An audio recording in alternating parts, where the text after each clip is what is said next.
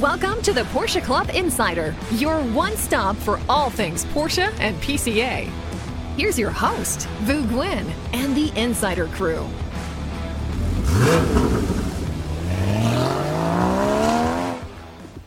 Hello, everyone, and welcome to episode 55. I'm at the table with Manny Damon, Damon Lowney, and Robert Forsyth is always in the background making all this work. Man, it's like a spring-like day we're going to have today. 60 degrees, I think? That's something like cool. That. Well, coming back from Florida was 85. This is pretty damn chilly. Don't rub it in. Don't rub it in. I'm excited that I could possibly wash my car. Yeah. All right, so let's get some of the housekeeping stuff. If you enjoy the episode, please like, comment, and subscribe. And I would like to say thank you to those that commented last time. It's very cool to hear, Craig S., his inspirational car was the Smokey and the Bandit Trans Am. That's one of my favorite cars from back in the day. Lance Johnson wrote in talking about a Guards Red 944. I wonder at what point, how depressing was it when you found out how little horsepower that Trans Am had? That Trans Am actually had. Because when you were watching the movie, you thought, it's hundreds and maybe 500, 600 it's like horsepower, 170, like a dragster. I think it was like 175 horsepower. Yeah. I assume anything made by a U.S. manufacturer from 1974 or 5 till about, 85 is going to be less than 200. So here's my question is, in those scenes where he does burnouts galore and goes racing down the highway, was that truly just the 175 horsepower from that?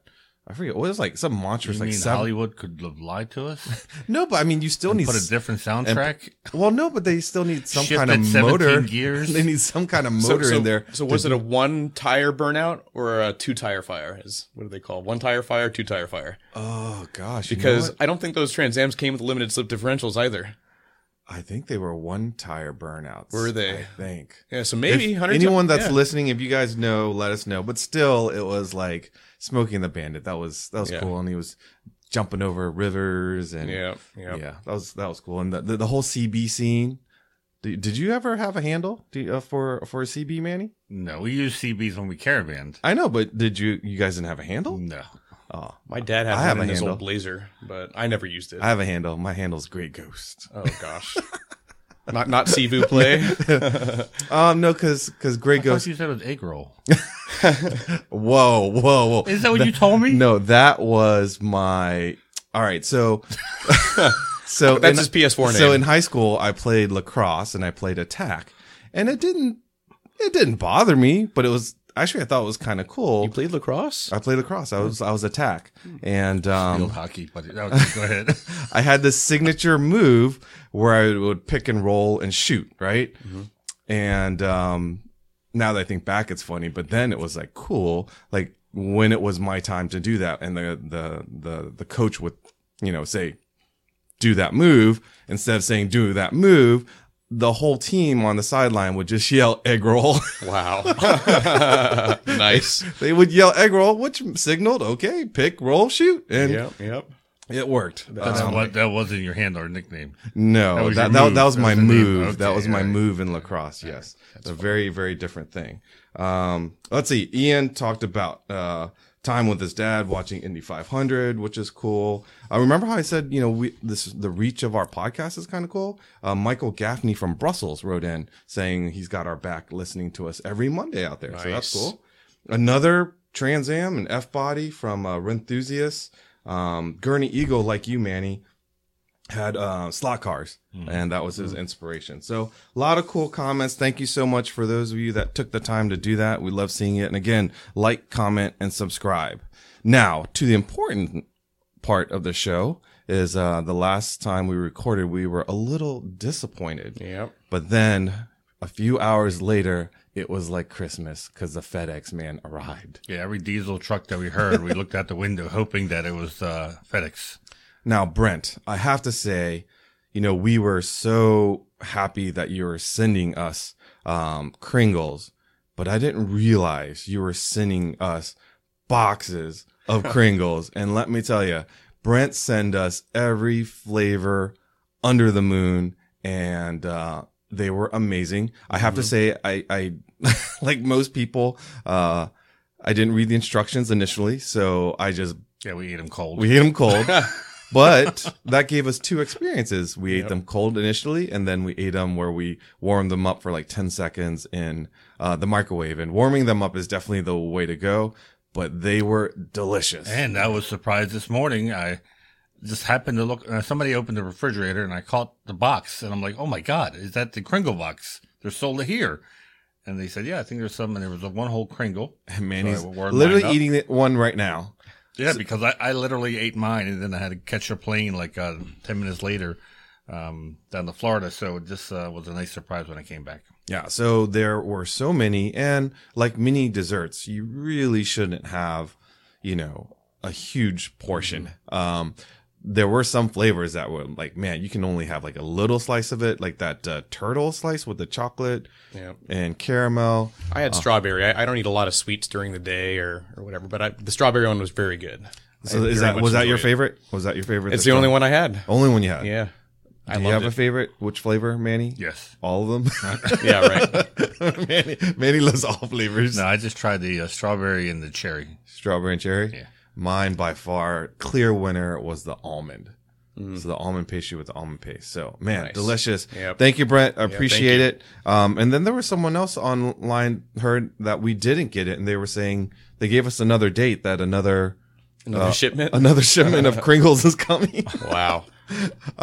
So we'll enjoy it if you do send it, but it's certainly not necessary. Thank you so much for the offering. Very happy. Oh yeah, the entire office enjoyed that, Brent. Thank you so much. All right, let's see. Let's talk about things we did since our last call. Are you guys familiar with the jingle being in the DC? Damon, you won't know because you're a transplant. But Manny being here, do you remember this jingle? And I'm going to try to sing it. Uh-oh. This might be the highlight of the show. Go ahead. Your job's your credit. Your job's your credit. Your job's your credit. Do you remember that? No. Oh, yeah. So it was a genius development of the Bassam family who started a used car business. The father, he gathered a couple bucks. I think he was like a busboy or something in DC and managed to get $50 or something like that. And then he heard that there was this place that was accepting donations of cars, but they needed to be fixed in order for them to, I guess, sell them and get tax deductions. And if they weren't, they could just sell them as is. And so his father would buy these cars for like $50, $100, fix them himself, and then turn around and sell them for like $300. Wow. So from that, humble beginning, now they have a whole chain of retail dealerships, used cars. I think their cars are like maybe initially they were like 2-year-old cars or 3-year-old cars, but now with the inventory levels that they are for used cars, I think they sell it as old as 4-year-old cars. But basically, they're buying them, they're cleaning them up, doing all the service for them, and putting them out for sale. And it's like kind of selling used car lot. And their dealerships don't service them or anything like that. It's just like, they have factory warranties and because they're so new. Yeah. So anyways, so the family has done really well for themselves. They have like a whole campus out in Sterling, Virginia. And the son, Joel, who's now, I think, I don't know his title right, but I think he's like president and CEO. He's now running the business. Super nice guy. And reached out to us and said, hey, I'm a huge Porsche fan. We have facilities. We would love to do things with the regions and national. Just kind of basically opened his doors to us. So I took Bogdan down to Sterling. It was about an hour from HQ here. And wasn't exactly sure what we were going to see, but, we figured, why not? And we went down there, and it was a very, very cool collection. At least a dozen more modern. Probably the oldest car was a 87 930, which was in the family for a while. But he had like 3 Speedsters, GT3 RS, 993 Turbo. They also had muscle cars and everything. So long story short, super cool visit. We did a reel with a 996 GT3. We did a couple, lots of imagery and stock footage for Bogdan to use in the future, and I'm sure we'll do more. And the facility's so nice, and it's the campus is huge that certainly I hope that either Chesapeake or Potomac region might take advantage and go visit them, because super nice people, and yeah, it was pretty cool. So is there any rhyme or reason to this collection? Anything that you know, they're pretty humble in the sense of like why and how they collect. I mean, these are cars that they just love. They all run. They're all ready to run. You know, you could tell like he was not buying these purely for investment. It was like, I like these cars, I'm going to buy them. In fact, he's looking forward to participating in PCA to learn more about the cars. Joel has been following PCA for I don't know how many years, but you know, he's seen a lot of our videos, he listens to our podcasts. But guess how, when he became a member of PCA, like he didn't realize that he wasn't a member because his dad was kind of into it pretty heavy. So he just kind of assumed it, but he's only a 1 month member. Oh, wow. And talking about like jumping into the deep end and willing to do anything. And, as you can imagine with the business size of theirs, they have a lot of IT resources, marketing and blah, blah, blah, that he would love to help PCA with, which was pretty nice. cool. Yeah. Yeah. Really cool stuff. I see some cars that I would love, probably at least 5 or 10 that I'd love to do some reviews on. Well, we can literally plan for a day or 2 days to go down there. Oh, that'd be great. And I told Joel, like, I want to go down there. This was just a preview going down there. I want to go down there with a plan. So from the photos, you know what cars he has. Yeah. So we here can sit down and say, okay, we want to do this with the 930. Are you looking at what your car should have? A turbo?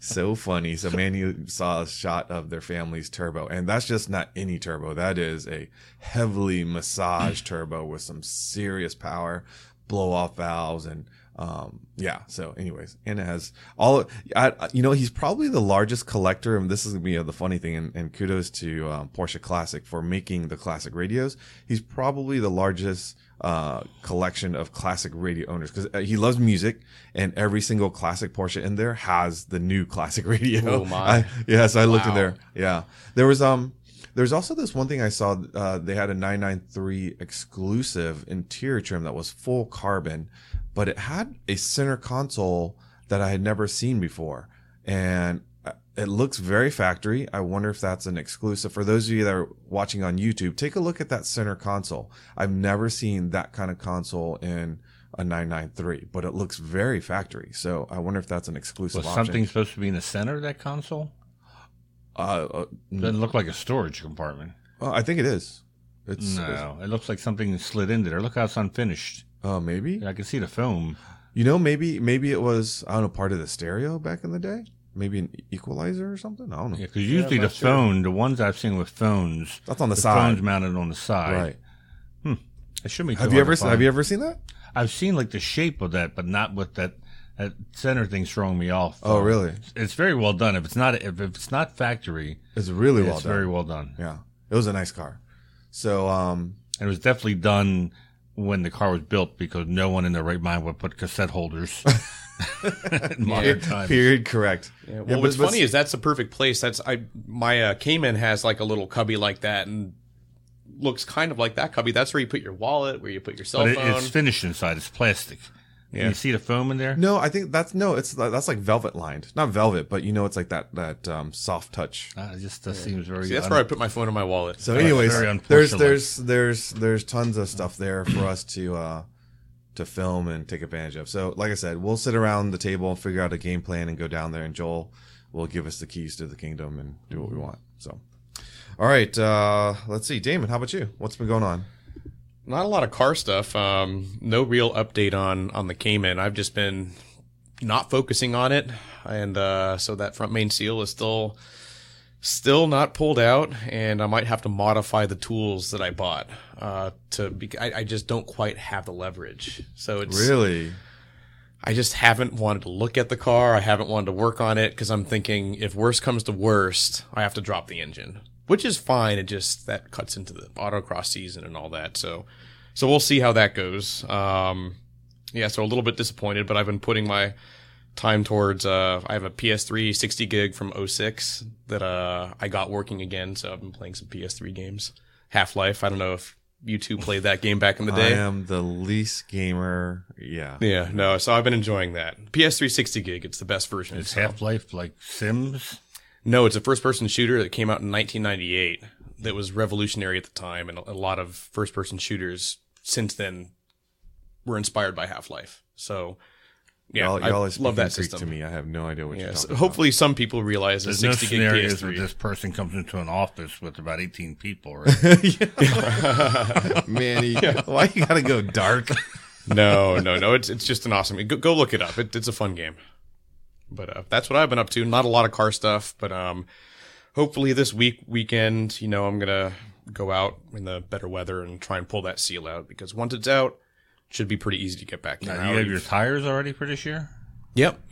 Have my tires, everything set to go, and really just wish I just left that seal in there and let it leak a little bit more before I tried to address it. But it's the way it goes. So I haven't moved a number of my cars since like last November. But Loanne, I take her to the airport on Friday, I think. She's going to see the Miami Open, so it's single VU this weekend, meaning I'm going to play in the garage. Nice. All weekend. Try to get some of these things started and fired up. Now, for those of you that have cars sitting on batteries over the winter, I found this out. So I took my Fox Body Mustang out for a drive the other day, and when I started it in the garage, fired up no problem, went to wherever I went to, and then I noticed that it was kind of weak when it fired up. So I brought it home and I put a battery tester on it, and it showed, it was like needs to be replaced is what the little tester showed.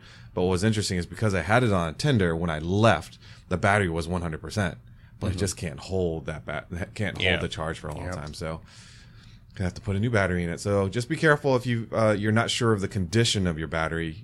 I have one of those little testers. You just put on the terminals and you put in how many cold cranking amps there are, and it just runs a little test, and it tests not only your battery but can test your alternator, just because you don't want to find out that you've got a bad battery when you're a long way from home. When you take it off the tender, but then maybe wait a day. Yeah, to just make sure. Well, I didn't even have to wait a day. Like the system knows, after I drove it, that the battery's holding capacity was just like at 45%. Yeah. What kind of battery are you going to get? That's the thing, is there are no good batteries anymore. There are no good batteries. Like back in the day, I would buy a diehard battery and it'd last like 5 years. The battery that's in the Mustang is a diehard battery that I got from AutoZone, and I don't even think it's like 3 years. And I've bought. Are you buying a 36-month battery and complaining that it's not lasting 5 years? Yeah, but I used to buy that same 36-month battery, and it would last 5 years. And I didn't even, and back in the day, I wouldn't even put it on a tender and stuff. Yeah. So I think batteries are just junk. I feel like you're either buying a really not great battery, or you're spending an insane amount of money for the best, and there's just not a lot in between. Well, here's the thing: like my Cayenne battery, it may have been replaced when I got my car. So I got my car 3 years. It was out of a lease program, and so maybe it was replaced. But from the day that I bought my Cayenne to the day I replaced that first Porsche battery, literally 8 years. 8 years out of a battery. Yeah. And of course, what did VU do when it went time to change that battery? I put in just But weren't you driving that car almost daily at that point? You drove it daily for a while. Maybe. I think that probably extends the life of the battery too. Yeah, that's true. But I went cheap and got some whatever AGM battery and put it in, and it lasted like 3 years. And then I went cheap again, and it lasted because I wasn't sure how long I'm going to keep it, so I went with another cheap. So, but this time, because it is that battery in the Cayenne is also going bad. So this time I'm gonna get an OEM battery. Yeah. So you're gonna keep it at least for a while. I'm gonna keep it. Yeah. I bought for my riding lawnmower. It needed a new battery, and I read in one of the lawn mowing forums that they said just get a Walmart and just plan on getting one every year because obviously their lawnmower sits for 4 months out of the year, 5 months out of the year, and so I said, yeah, what the hell? It was like $19.99. I guess you can't complain about that. Yeah, so I said $20, and now it's entering its third year. Really? So it cranks over. You definitely got your money's worth. But have you bought a car battery recently that you've been happy with? That's not like an OEM battery. Anyone in your family? If I get 3 years out of it, I'm happy. Okay. I think my Golf actually is still on its original battery, and I'm almost done paying it off, and that's 6 years. So 6 years in the same battery. That's amazing. Well, the flip side to that, though, my sister's Tiguan, which is about the same age as your car, you know how long her battery lasted? 2 years. Yeah. 2 years. My car, base Golf, almost nothing in it. I'm sure a Tiguan has more It's not electronics. That fancy. It's not that fancy. Not that fancy? Oh, weird. So anyways, when I went and got the new battery for my sister, I asked the guy at the shelf, I was like, is it possible that a new car battery only lasted 2 years? He's like, oh, we sell batteries all day long. All day long. They just don't last Sounds anymore. like battery companies have figured out how to not give you that extra 2 years past the warranty, right? I mean, I guess. It's going to last 36 months, and it won't last a month longer. I guess. Something like that. To me, it boggles my mind with all this technology, even electric cars. Yeah. They rely on these 12 volt, lead cell batteries, a lot of them. Yeah. It's like the battery technology hasn't kept up with the car. Yeah. Yes, they have higher end batteries. We go to SEMA, we see all this, but I bet you about 75% at least is still the lead cell battery, is the kind that basically rusts from the inside. And as soon as you have a plate go bad, hopefully you're not stuck in the middle of nowhere, because it doesn't give you much warning. Or if it does, you say, yeah, it's a little bit weak, but it'll get charged up when I get on the road. All right. So anyways, that was a little tip for you. Those of you that have your car sitting on battery tenders, just double check the battery too, because just because it's got a full charge when you left the garage after taking it off the tender doesn't necessarily mean you have a good battery. All right. Now, the one that I'm most jealous of is Manny, because he worked hard, but he had... I was going to say, don't be super jealous. Yeah, I know you work. We always work hard when we're at events, but Sebring, tell us about it. So Sebring is, they call it Super Sebring. It's more than just the 12 hours now. It's actually the WEC race, which is on Friday, is 1,000 miles or 8 hours. They came nowhere. They weren't going to hit 1,000 miles, so they hit the 8-hour mark. And here was where it gets confusing. I'll back up a little bit. So the flight down, this is pretty funny. I luck out and I get the exit row, which is first class in Southwest for people that fly Southwest. Get the window seat, which is my preferred seat. And it's the 737 MAX, I think. So it's got like 2 exit rows.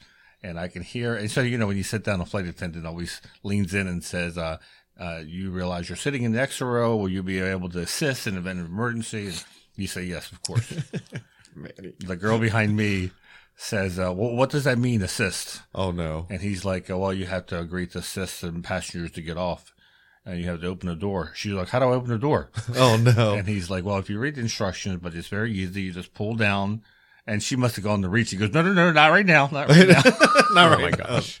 So he goes, you pull down, and the door will pop off, and then you can help people get out of the plane. She's like, can you repeat that again to me? So oh my gosh. I want to understand this. And he's like, just say yes. If you don't feel commission, we can reseat you. You don't have to sit here. She's like, no, I just take this seriously. I want to make sure. And I'm sitting in my seat going, lady, if they can get this thing on the ground in an emergency, and we're still alive, I will open both doors for us, and I'll take care of helping everyone out. Poor thing.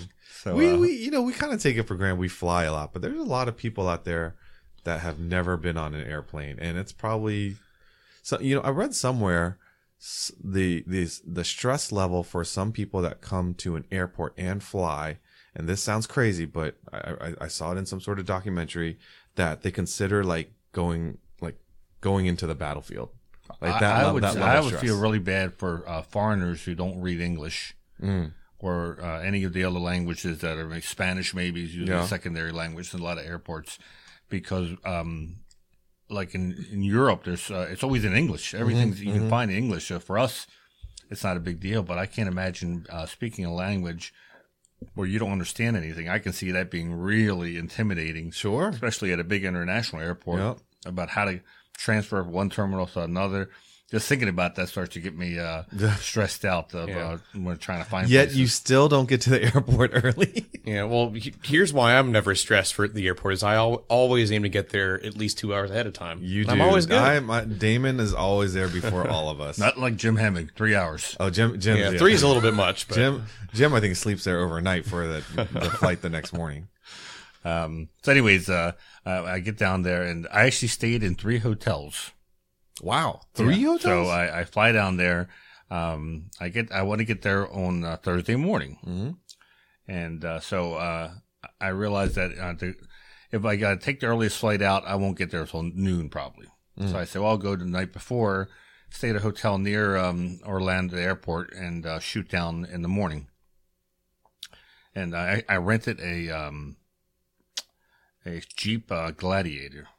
Gladiator. Wow. What's a Gladiator? Which is the pickup truck version. Oh, the the pickup four-door truck. Wrangler. Oh, that's perfect for the green zone. I didn't go in a green zone. But it was perfect for media team parking, also known as a field that I never knew existed at Sebring, which is called the Ullman Straight Parking, they call it, because on the back straight there's this field that I swear to God I never knew that's where they park cars, and you needed an off-road vehicle. Really? Yes, you know the divots at Monterey and the upper parking lot? Yeah. They look like nothing compared to the divots. Oh, yikes. And it looked like Burning Man because there was dust all over the place from people. Oh. Yeah, so the Jeep was perfect for it. It got with a 6-cylinder, I think 3-liter 6-cylinder, 15 miles per gallon it averaged. Oh, wow. But for a truck like that, that's, I mean. I was like, wow. So I was reading a review on it just to see, because I've never driven a Jeep like that. Is that like a modern day Comanche? No. No. It's huge. It's more like a Wrangler. Yeah. But it's the pickup truck. The pickup version. The pickup part of it's really useless because I think it's like a 5-foot bed, so it's like a Jeep Wrangler but with a pickup portion. Four-door Wrangler. Okay. It doesn't. I wouldn't relate it to a Comanche. I mean, I like the styling because I like companies that keep, the styling the same, the retro look, and I do like that. But some of the things don't translate well, like the window switches were in the center console. You always reach for the door, right? So you had to get used to looking down and putting your finger in the middle to. The screen was very small, but it served its purpose. I wanted to see what it was like to drive that Jeep. So I stay close to the airport the first night, then I drive down. Get down there just in time to sit in the car for an hour to listen to the Rensport conference call, which I said, well, I'm 5 minutes from this call starting. I might as well just wait a little longer. Went to get my my credentials, media credentials, and it's the first time ever I've gotten credentials without them giving a lanyard. Huh? Yeah, to give you the card with the hole for the lanyard. And I said, do you have any lanyards? They're like, oh, no, we don't have any here. They may have them somewhere else, so... I got in the car and I drive to media parking. Then you got to take a shuttle from media parking. It's like a tram, like in Disney World, they pulled by a pickup truck. They take you to the paddock. So I got there, went to the media building. And the media building is, I would say, holds easily 300 people. Oh, that's bigger than I thought. Yes, but this is where my mistake was. Yeah, I should have gotten there Wednesday morning. Because if you, it's a first come, first serve for your spot in the media room. Oh, you stake out your You take a piece of tape and they put, your name on it. And I was Johnny come lately by the time I showed up. So you're in the back of the room. So no, I'm not even in the back of the room. Oh. I'm in the auxiliary room. Oh. So there's a photo on YouTube of the main room. Oh. And against the wall they have all these screens. Yeah. There's a little side room that has 2 little screens. That holds about maybe 80 people. Yeah. And so I was able to get space there. But the good thing was they actually had internet that worked. Because with AT&T, it was terrible at Sebring. Mm-hmm. So outside of that building, you had no reception, no internet access, nothing. So I managed to find a spot, to download information, talk with other journalists. And then I walked over to the PCA tent because I figured, well, they always have lanyards, either PCA lanyards or Porsche. The Porsche Plots tent, yeah. Nothing. They have nothing over there. So now I'm worried about I'm going to lose my little credential card.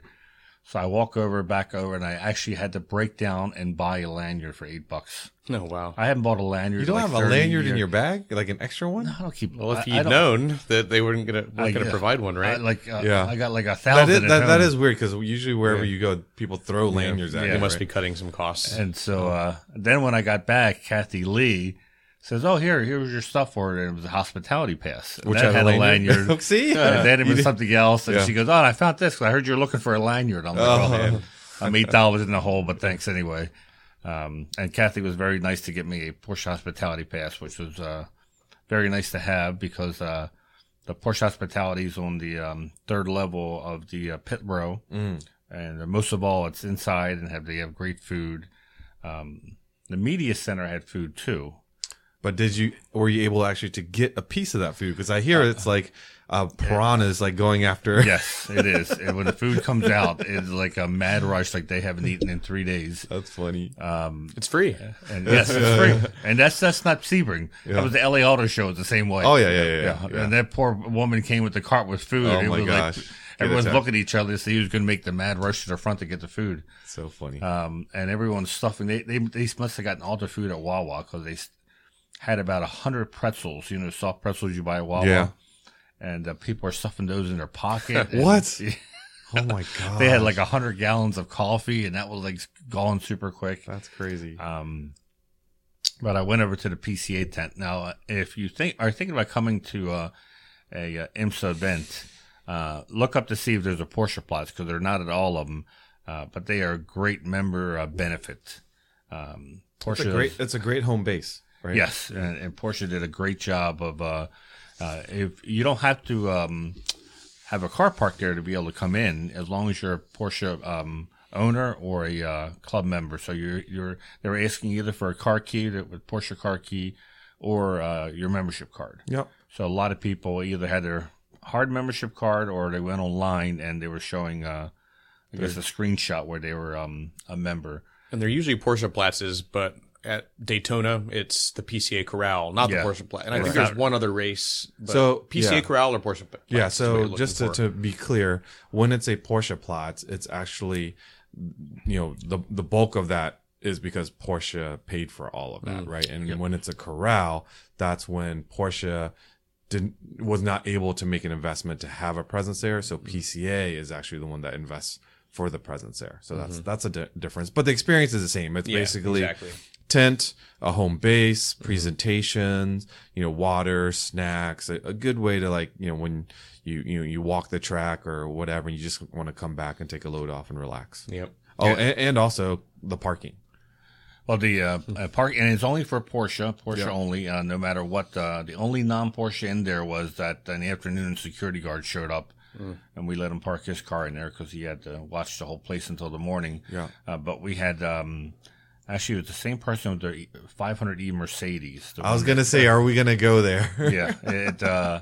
Well, and Porsche explained to him that this is a Porsche event. Right. They run it, and that they only want Porsche. That's Yeah. all. It's Well, gotta be here's the branded Porsche. Here's the thing is, and I love me a 500E, don't get me wrong. And I know the history of the 500E probably better than most owners. I also love my V-Rod. I also love the Audi RS2. I love all these, collaborations Porsche has done in the past. But if you're going to a Porsche only event, make it easier on yourself and bring the car where on the title it says that it is a Porsche.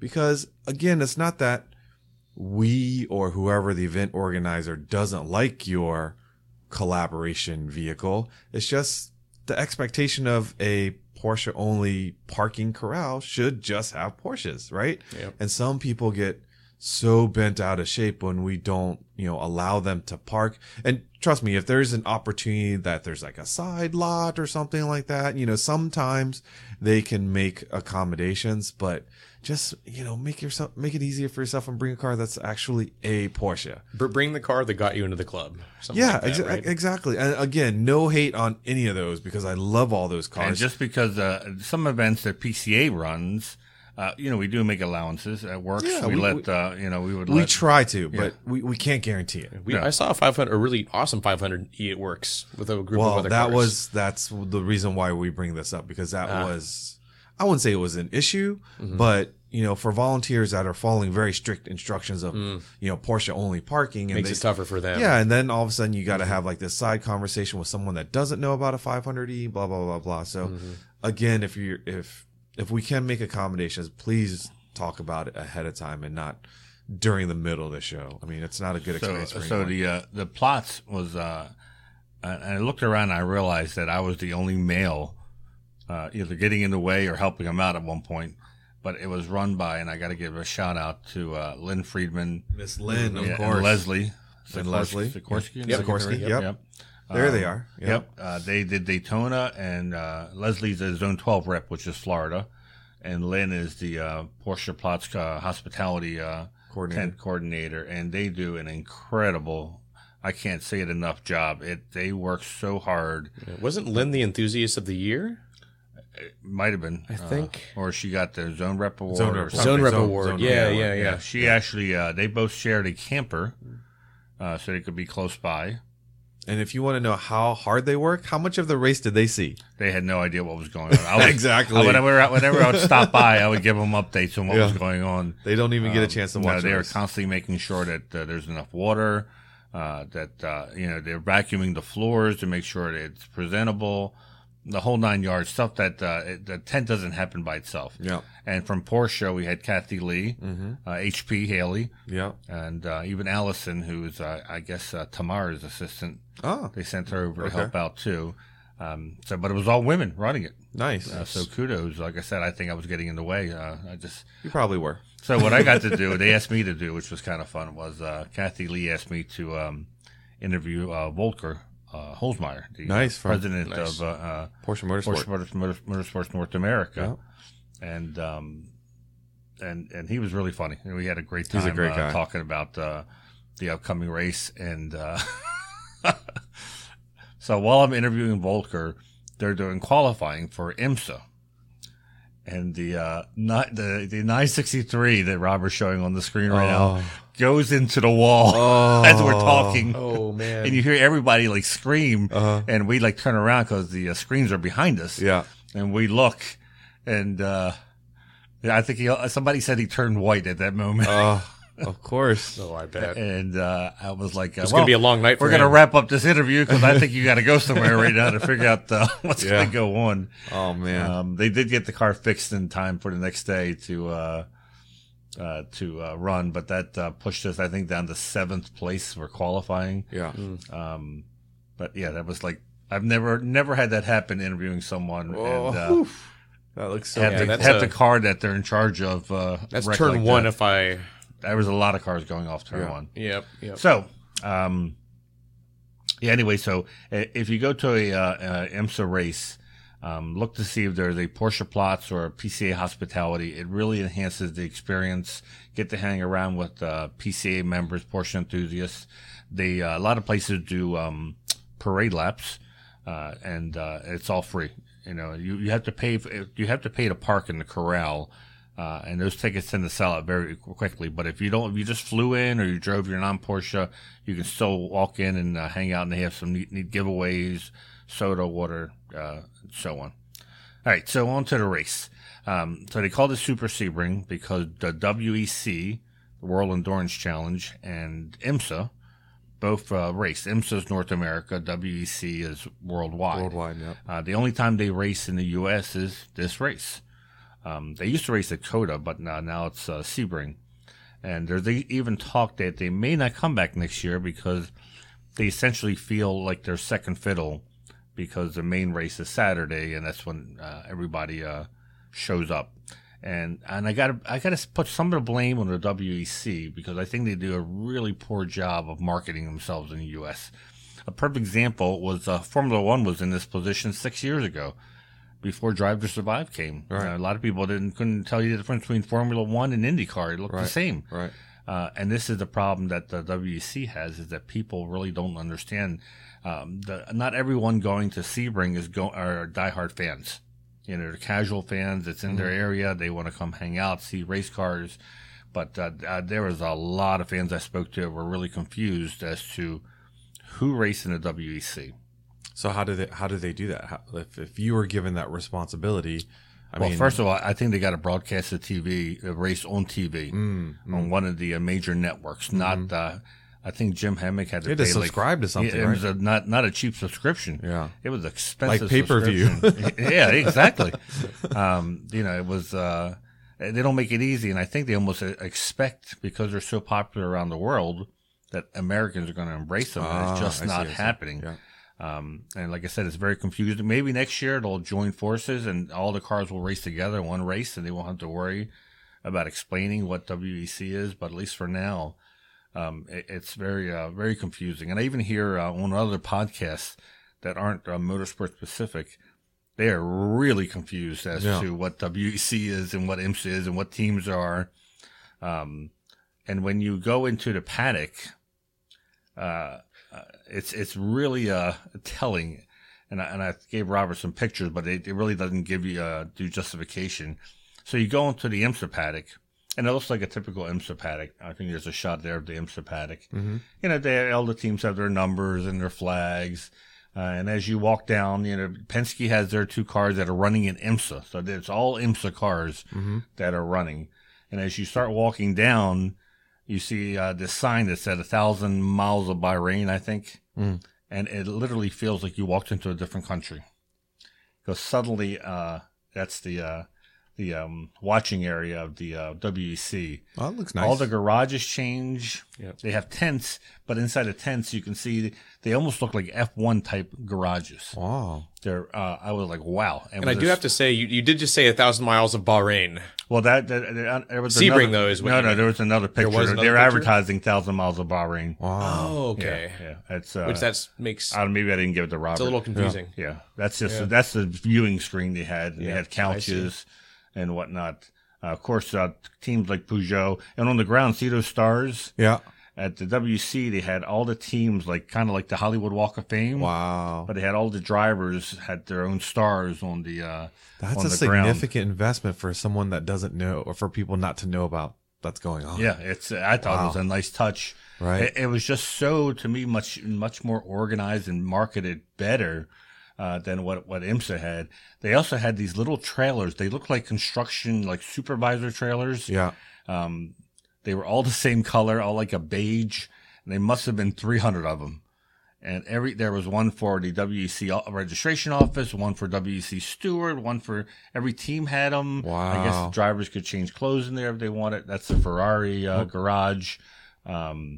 It was very remind me of Formula One type of. So that looks really nice and clean, but I almost wonder if American racing enthusiasts kind of appreciate the grittiness and the transparency that you might see walking around an IMSA pit compared to WEC. It's the same access you have at the IMSA, because IMSA is not letting people walk into the garages. Yeah. They also have barriers to prevent you, but this is very F1 like. Yes, it's just the setup and whatnot looked much more impressive than the IMSA did. And for someone who's a first timer, hard time probably telling the difference. But having been to hundreds of these, I can tell you I was very impressed. So IMSA's one was like where you normally see where it's a tractor trailer and they pull out a canopy and then they're working out underneath it. Yeah, and some of them had like the garages like this. Look, that's the IMSA setup for FAF. Yeah. And they gave WC, they gave them a whole different pit lane. So the pit lane was on the back straight. So you entered through turn 16, which is the turn that leads you on the back straight. Before the entry into 16, you enter the pit lane. So they had a completely different pit lane than what IMSA used, which is the traditional front straight pit lane. But and the sad thing was, because they were in the so far corner of this paddock, that everyone I spoke to, no one had been over to the WEC paddock. Oh man, what a shame. And I was like, you got to get there before they leave. I said, it's really impressive. I said, but you got to keep on walking, because they're going to walk for the IMSA paddock first. And then you run into the WEC. But it's, almost everyone I spoke to, none of them had been over. And I explained there's 2 Penske teams. there's the IMSA team. Right. And you keep on walking, go into WEC land, Yeah. and you're going to see another Penske team, and that's the WEC team. Now, the cars are identical, but they're not the same cars. There's 4 cars total that are running. They just happen to look. That's the WEC 963 driver getting out. It was 2 different teams completely that it was the only time we saw them No, access together. is pretty good and not a huge crowd. Like, you're pretty close in these photos. Yeah, and these are nothing special. This is what any spectator got, and it's equivalent to like what you see in an IMSA race. Yeah, you can. And if the workers aren't busy, they'll be happy to come chat with you and answer any questions. Very cool. Yeah, it's obviously much better access than you see at F1. And you got to hear the cars when they came out of the garages or they came back in from the pits. So WC ran on Friday. They did practice on Thursday along with AMSA, and then on Friday, Thursday they did qualifying. And to everyone's surprise, because the big talk was that Toyota was just going to dominate because they've been doing this for a while now. But everyone's surprised Ferrari took the pole, which was a little bit depressing as a Porsche fan, that we have all this testing under our belt, and then Ferrari shows up and gets the pole. Yeah. It said a lot about this whole hypercar class, because the Ferrari is running a different, it's in the hyper class like the Porsche is, but it's not an LMDH car, so it doesn't use the like a generic hybrid system. They're not spec cars, which No, is what the exactly. LMDHs are, except for the engine and powertrain. And they're all-wheel drive. Yep. So it almost makes you wonder if Porsche, at least for WC, chose it. Maybe they didn't make the best decision for the platform. Maybe they should have done their own. Still too early to pass judgment. They've only done 2 races. This is the first WEC race that they've done. But yeah, that was a big surprise to everyone. That it was close. It wasn't like they smoked Toyota, but they did take a pole, which has been a long time in sports car racing, top tier sports car racing. But when the other person that took the pole was this all-female team called the Iron Dames. This is which class? GTD? GTE AM, GTA which is EAM. the land of the 991 RSR. Last year, we see the RSR run. So the difference is in WEC, they're still running the RSR mid-engine, and it's GTE. And in IMSA, those cars would be GTD now. GTD, and they're 992 GT3Rs, Okay. which is the rear engine. This is further confuse the crap out of people because they look like I'm confused. Yeah. They look like the That's a same lot. cars. Yeah, they look like the same car. Yeah, even I had to like double check that I was correct when I was.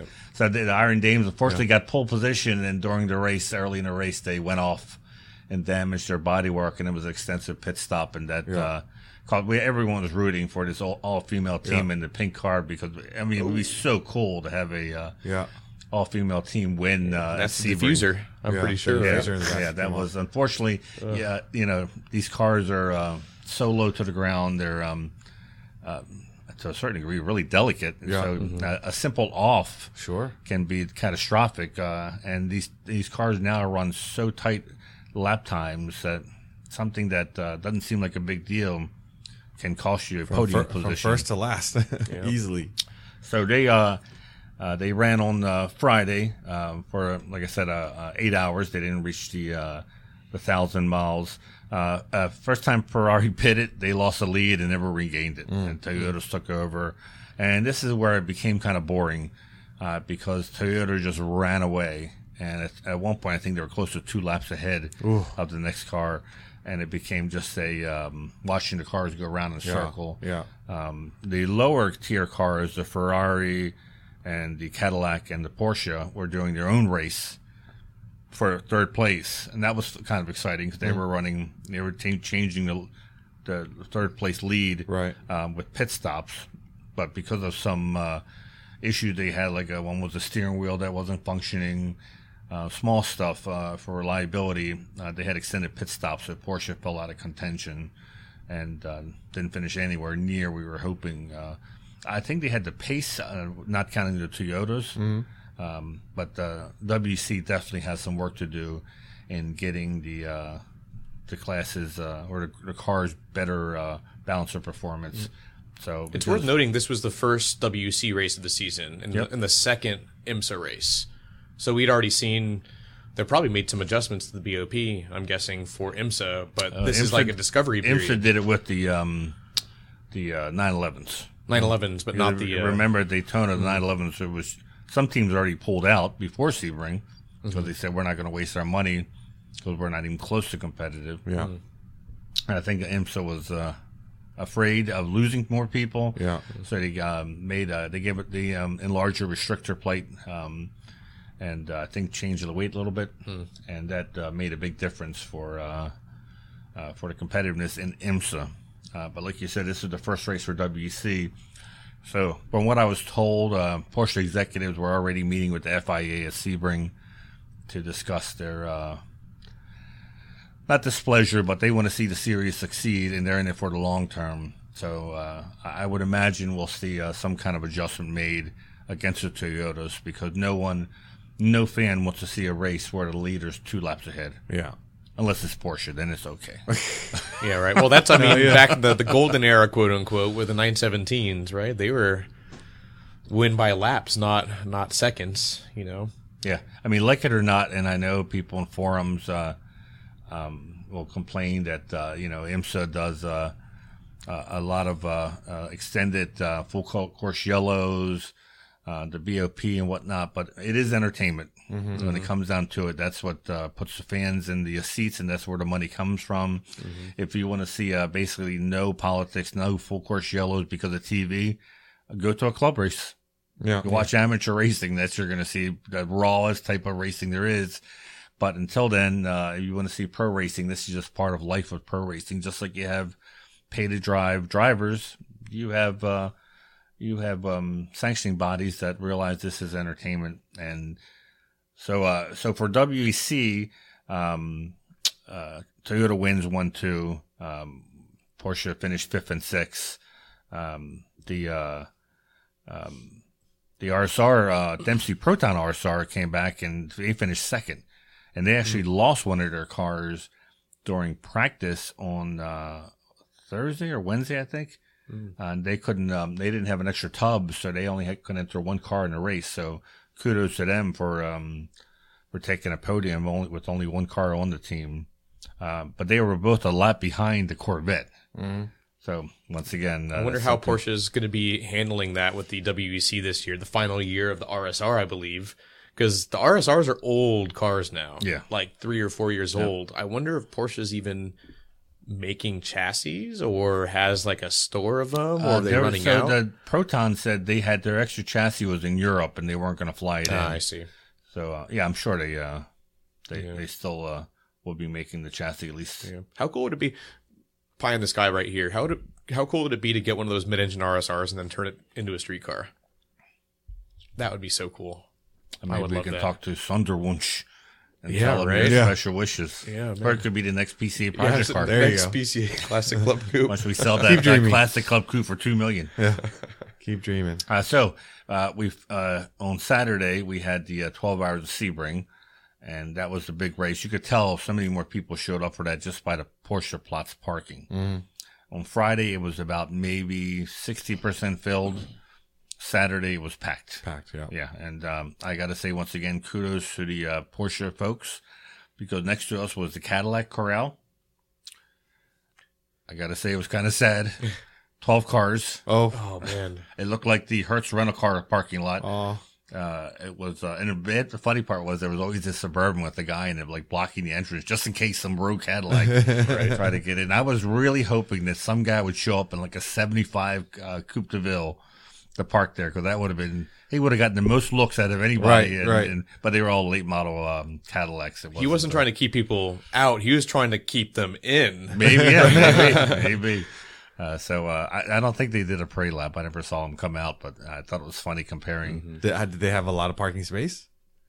They had about 1/4 that we did. Okay. And they still had plenty of room left. So it wasn't like they were busting at the seams. Yeah. And Corvette was next to us. So really the only corrals that I saw was Corvette, Porsche, and then the little Cadillac one. BMW and I think like at Laguna Seca Mazda, they all have good corrals, but I've never seen an awesome corral when it comes to other makes. No, and Corvette sometimes. Yeah, depending Corvette. on where. That's why I was joking with some Porsche executives. I said, look out in this field, show me where the Toyota Corral is. Where's all these proud Camry owners? I said, Damon would have been there. I would have been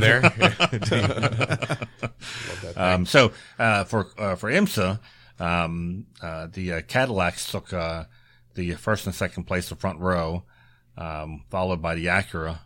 Porsche qualified fourth, and because of the accident where he went to the wall, seventh place.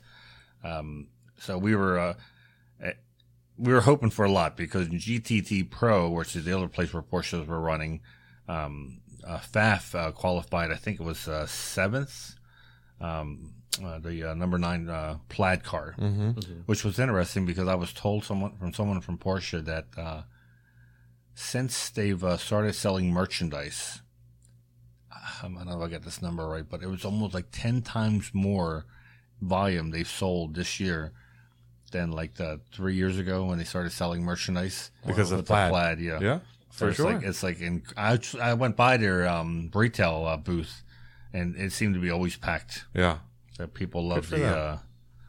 That's why I told Bogdan that he should do a Men in Plaid using the Men in Black. I don't think he understood that FAF was plaid. I said it's pretty funny when you think Men in Plaid, not Men in Black. And we'll have to explain it to him a little further.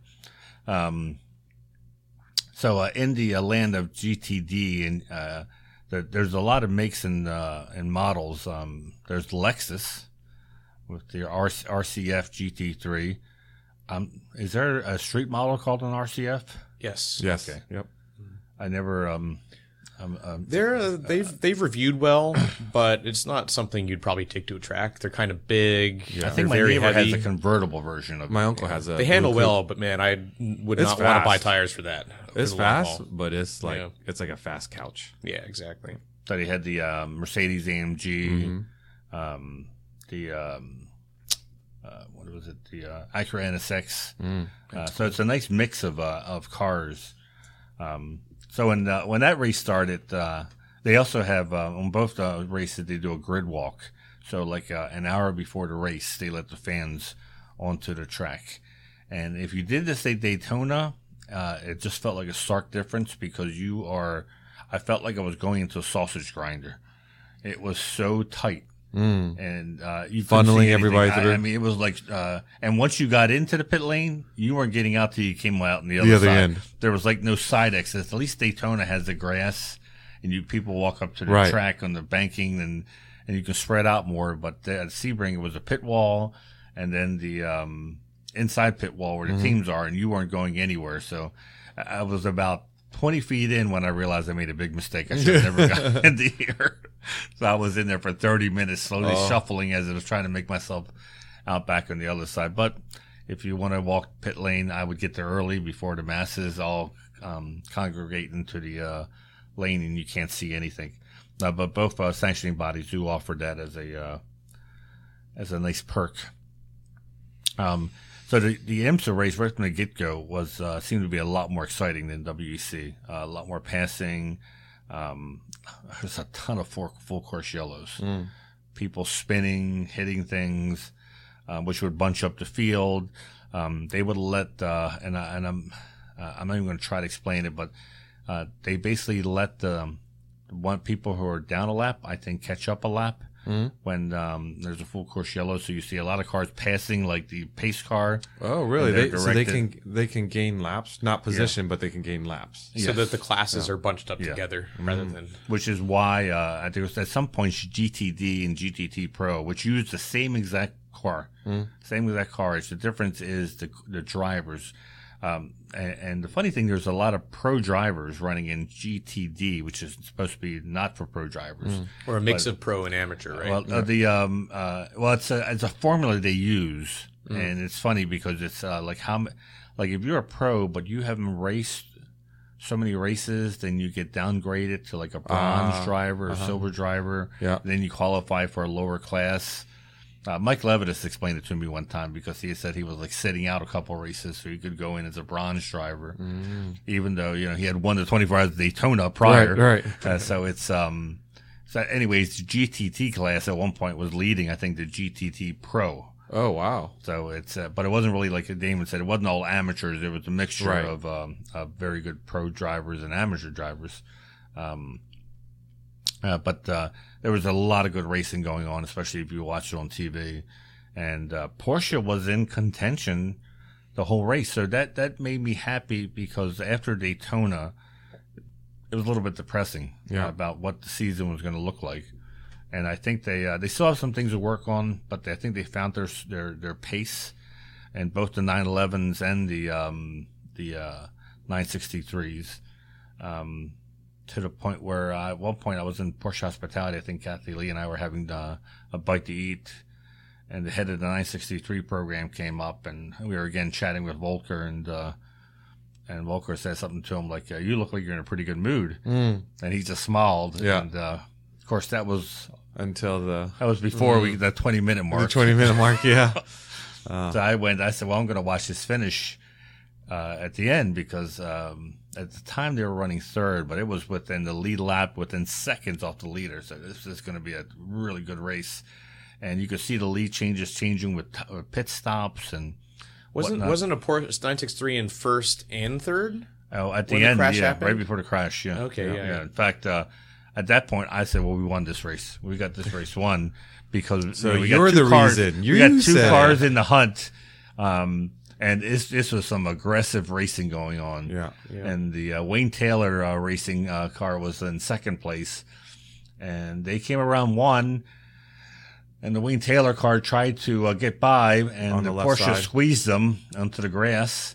Do you think he squeezed him, or you just didn't see him there? I don't think he saw him. I don't think he saw And him. if you look from the top down, so when I was reading your article, in Tech Tips yesterday, so you look from the top down. So at first it almost looks like, man, that guy, the third place car, the Acura, came out of nowhere, and how could he have known he was there? I think the So, car in front of him was just going wide to set up. This is where I disagree. Because all the years I raced, you knew exactly where everyone was. You knew who was near you, who was behind you. And if you don't see that person's somewhere. That person didn't just magically disappear off the map. Yeah.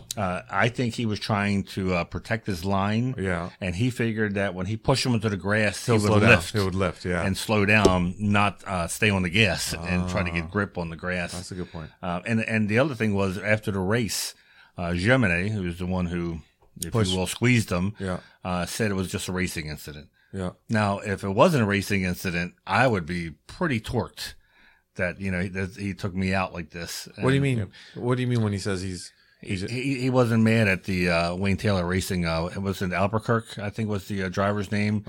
He wasn't mad at him. He said it's just a racing incident. Oh, I see what you're saying. So I mean, coming back to that, it's really easy to see how he could, because that Acura was way to the right, and the 963 was behind two cars, slower cars, and was trying to get by them as well. Yeah. So I could easily see he sees an opening. This guy has already crossed all the way over, and as he tries to go around, he squeezes the other guy off. Like that. When I look at that, that's what I see. I see someone who reacted late. Yeah. Gemini saw that the Albuquerque was making the move already. Yeah. And said, I'm going to shut the door on him. Yeah.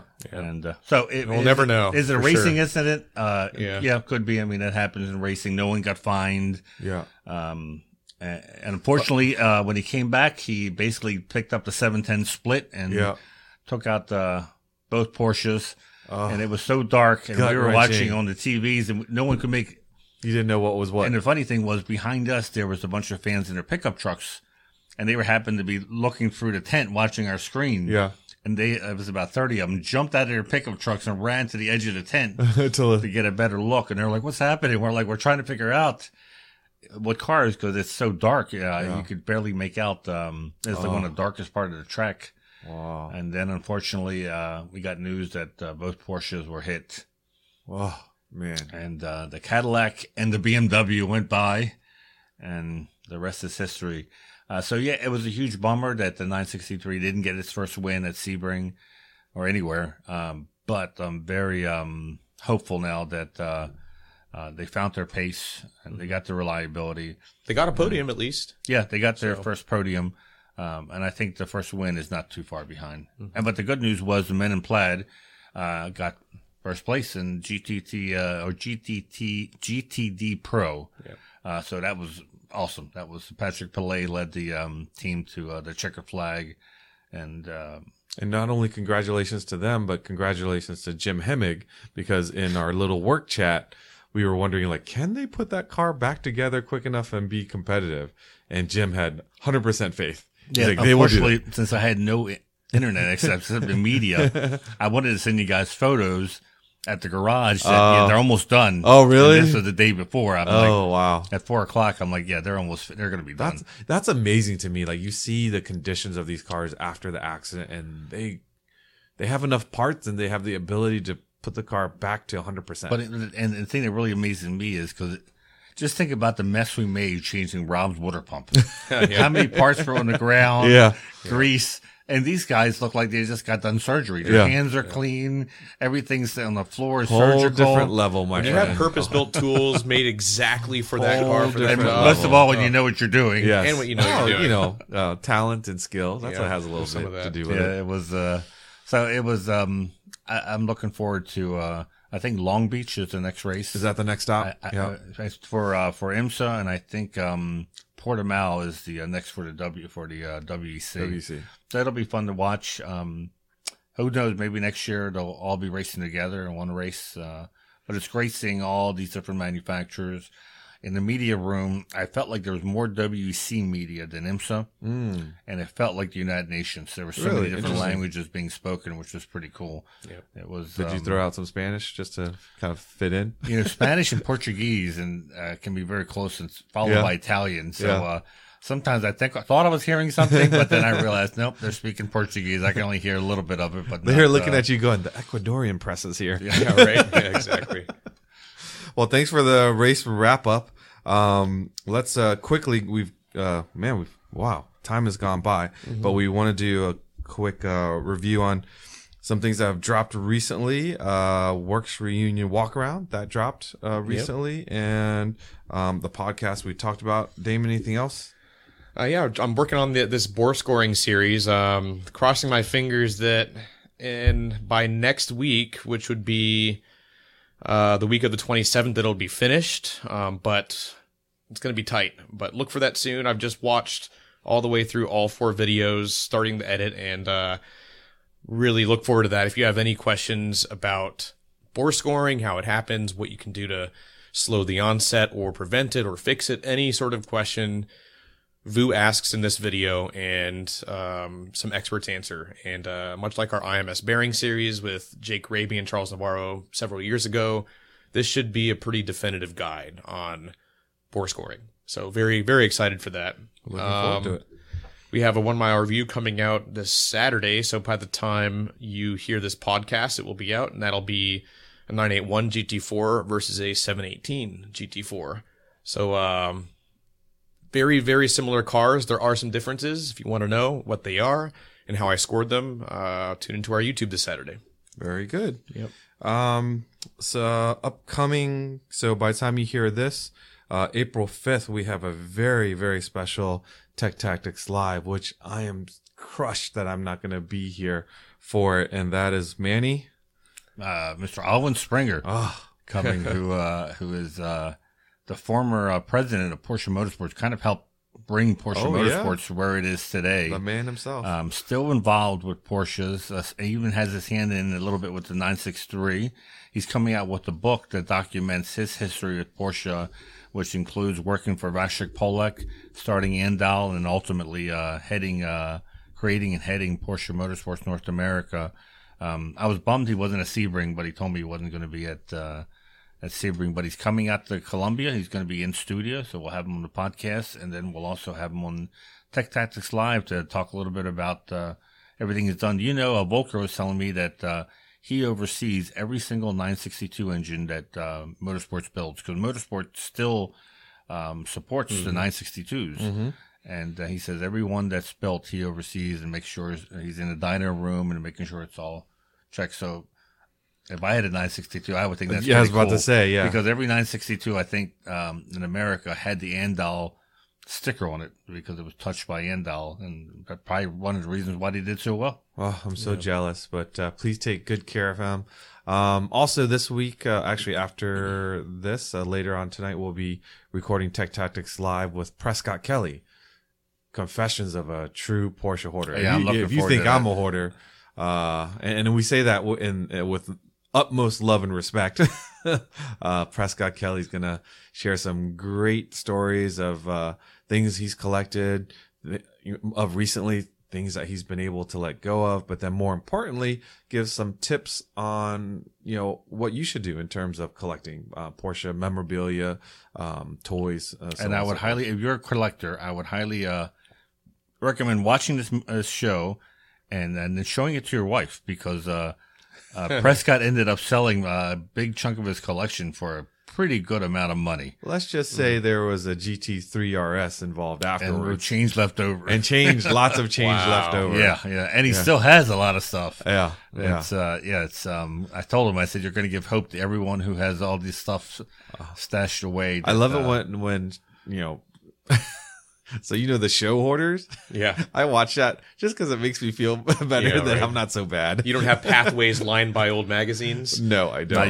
Not yet. Not yet. So, all right. In the news, we can talk about new headquarters from a manufacturer that's not Porsche. No, Roof is opening a new facility in Miami.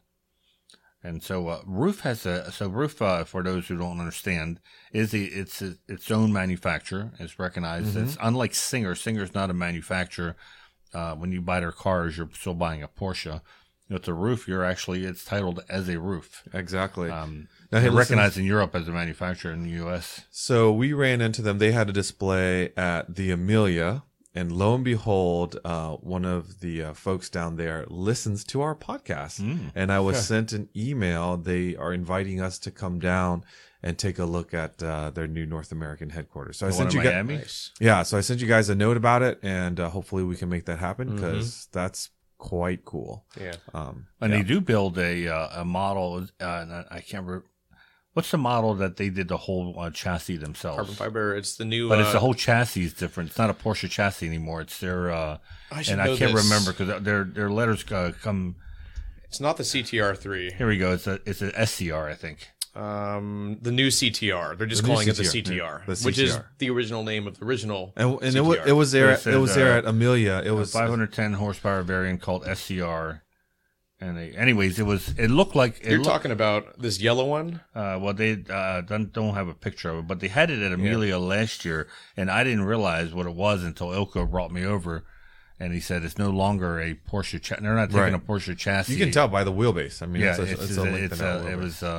but it looks like a older chassis. Yep. So the SCR, I believe, is naturally aspirated, and then the CTR is turbocharged. So I believe they use the same chassis. So they basically were doing stuff that Singer is just doing now. They were doing a long time ago. Absolutely. And they progressed to building their own chassis. Building their own chassis. Yeah. Yep. So that's pretty cool. Yep. Synthetic fuels back in the news. Well, they've been on everyone's lips as a possible. Everyone thinks that the electric revolution is going to end now that Porsche can figure out how to make fuel out of water. Not going to happen. I think it's great as an alternative. I think it's if it can extend the life of our current ICE engines, hey, I'm all for it. There's still a lot of questions about it, but Porsche has basically, I think, asked the European Union to relook at some of their planned policy changes and to exempt these e-fuels. And of course the proponents or the people who are against it are saying that uses too many natural resources to make it a viable fuel resource. So, but I thought it was the production of these e-fuels I guess the zero net effect of producing that fuel.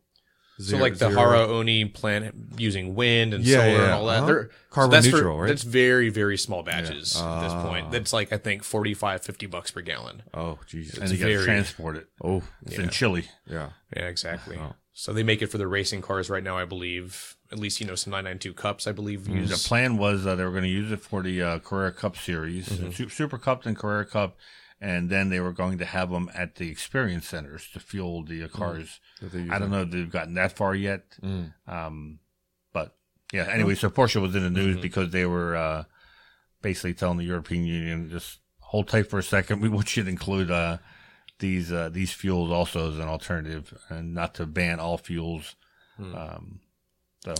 So this next one from the Porsche newsroom, and you had asked me about my birthday.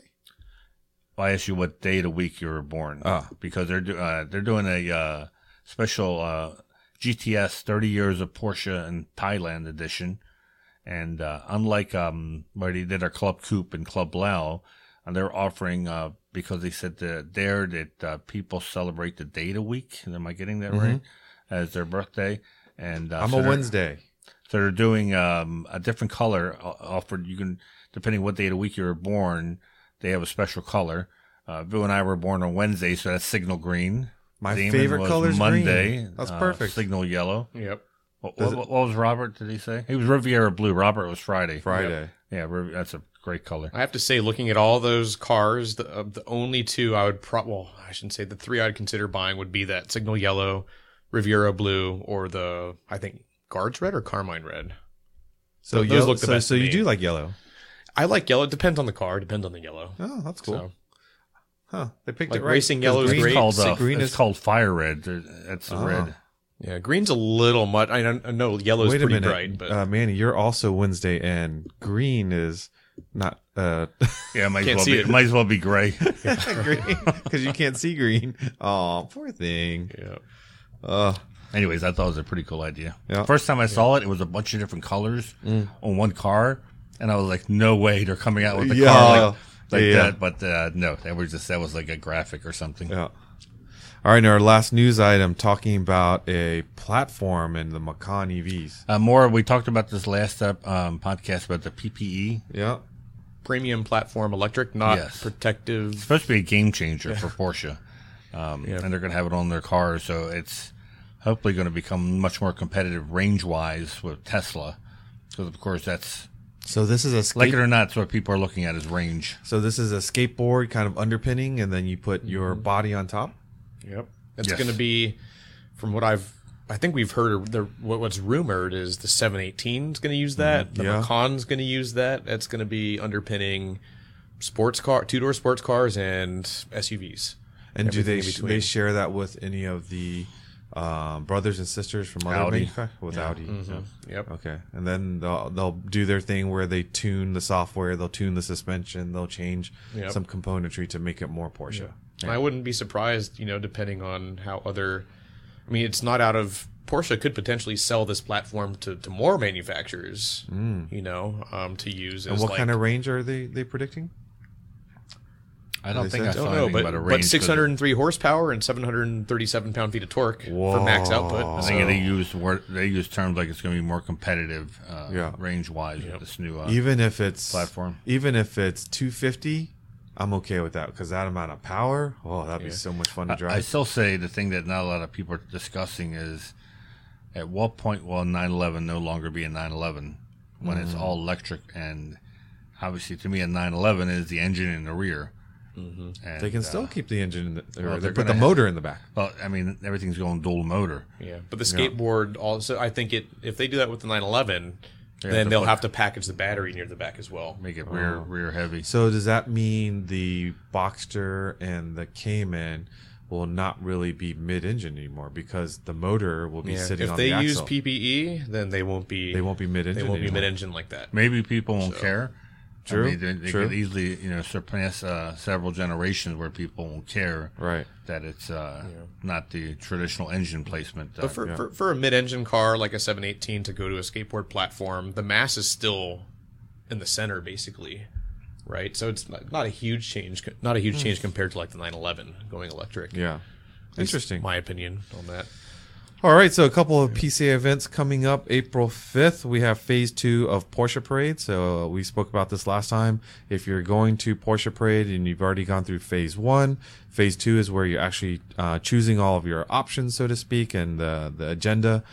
for your week there. So read about that in advance so that the day that it opens, you're just basically going through and making your selections. And also something else to add on to that, since I was put this into e-break last night, on March 29th, the Phase 1 registration, which is just getting yourself into the event and getting a hotel reservation, that closes March 29th at midnight. Okay. And opens back up April 5th at noon Eastern time. The same time Phase 2 registration opens. So get your Phase 1 done before March 29th at midnight happens. Okay. So maybe I'll have on Melanie on the next podcast for a little bit to talk about some insider tips for That's a great registration, idea. because that way the next so this podcast we're recording comes out on the 27th, and we'll record again on the 29th. Will it be out before? And then it would come out April 3rd, so it'd come out like 2 days Okay, before that's helpful. registration happens. And so if you're keep an eye out on the podcast if you're coming to parade and you want to hear some insider tips on registration. So May 25th through 28th, Manny, I think you've chosen another popular regional event. What did I choose? Fiesta, New Mexico. Oh, yeah, I went to this years ago. It's a multi-event weekend. Very fun. Lot of things to do. Beautiful area. Is it in Santa Fe, New Mexico? Yep. Roadrunner region. Yep, they did. People Great job. from Roadrunner, really great, friendly people. If you have never done a multi-event weekend, give it a try. It's basically like mini parades is what they would call them. It's a whole weekend, nothing but Porsche stuff, and it's great for couples. Yep. So those of you in the Northeast region, a very popular event is the Porsche only swap meet held by the Central Pennsylvania region, and that's going to be April 29th. Yep, and I can guarantee you, Bob Gutjahr is already looking at the weather forecast this far out and sweating it, because without a doubt, it's probably predicting it's going to rain. It hasn't rained in the past. Last year it was beautiful. Yeah. Yeah. Since I've been going to Carlisle, it hasn't rained. Oh, so Knock you're on the wood. reason? Whatever it takes. Whatever it takes. Because I can't imagine it's going to be very pretty if it does rain. My wife will be there selling all my stuff. So, and at least all the stuff we can fit into a Suburban. And I'll be walking around trying to spend the money. I haven't been to one in a while. Hopefully I'll be able to get to that one. Yeah, it's if you've never been to it, even if you don't need anything, you got a brand new Porsche. It's just fun to come hang out. And there's a lot of boutique items that the dealers sell, or unauthorized Porsche clothing you can buy. Yeah, hopefully we don't have to shut down a vendor like we did a few years ago where They're selling the PCA stuff. We don't shut down the Porsche. That's Yeah. Porsche's deal, but this guy was selling PCA stuff. Yeah. Yeah, I'll probably be there. I usually don't buy anything, but maybe one of these years. I always remember back when I walked by John Patrick's booth last year, and I saw a roller bearing crank. I didn't know what it was exactly, and then he told me. And I'm thinking, whoa, this is a really rare crankshaft. And I was holding it and everything, knowing it's expensive. But oh my gosh, it's more expensive than I probably realized. I thought you were going to say it broke in I was half. about to when say, you I were thought holding you it. were- no, it fell apart. I know. You dropped it. Yeah. Oh, Oh geez. man. And then May Cool 12th, stuff like that. May 12th through the 14th will be, we were just talking about Porsche Plazas. This will be the Porsche Plaza at Laguna Seca. Yep. And if you're in the area or close by and you want to experience IMSA racing and seeing the 963s, that is a great place. Oh, man, to, can you do imagine it. seeing them coming down the corkscrew? That'll be phenomenal pictures. Yeah. Oh, that's going to be amazing. Maybe one of these races, though, they're going to get their first win. So Yeah. that'll be exciting. All right, this I was asked to make sure to remind you all, if you haven't signed up for the PCA newsletters such as eBrake News and Performance News and Mart Fresh News, it's all free for members. Just go ahead and go to pca.org and you'll find the newsletters there and you can sign up. Super easy to do. So thanks for listening. If you aren't currently a PCA, Really quick, I want to give a shout out to everyone who came up to me to thank us for the podcast. yes, I had a lot of listeners come up and say they really enjoy, and it makes their Monday. So that made me happy that we Yes. have I've been getting a lot of that. more listeners love- than just my mom. All right. Well, yeah, it's pretty good to hear that because we do this out of a labor of love, and so many of you, if this makes your day, we love hearing about it, and it's great meeting people, and it's like you have this constant immediate bond with PCA people at events just because, and they know the backstory of a lot of things. And just to go back to the beginning of this podcast with Joel Bassam and Eastern Motor Group, when I went through his collection, he was referencing things from the podcast, and so that's pretty cool. Again, thanks for listening. If you aren't currently a PCA member and own a Porsche, just grab that VIN and head over to PCA.org and we'll set you up. And if you don't have a Porsche, happy to help you find your next one through the test drive program.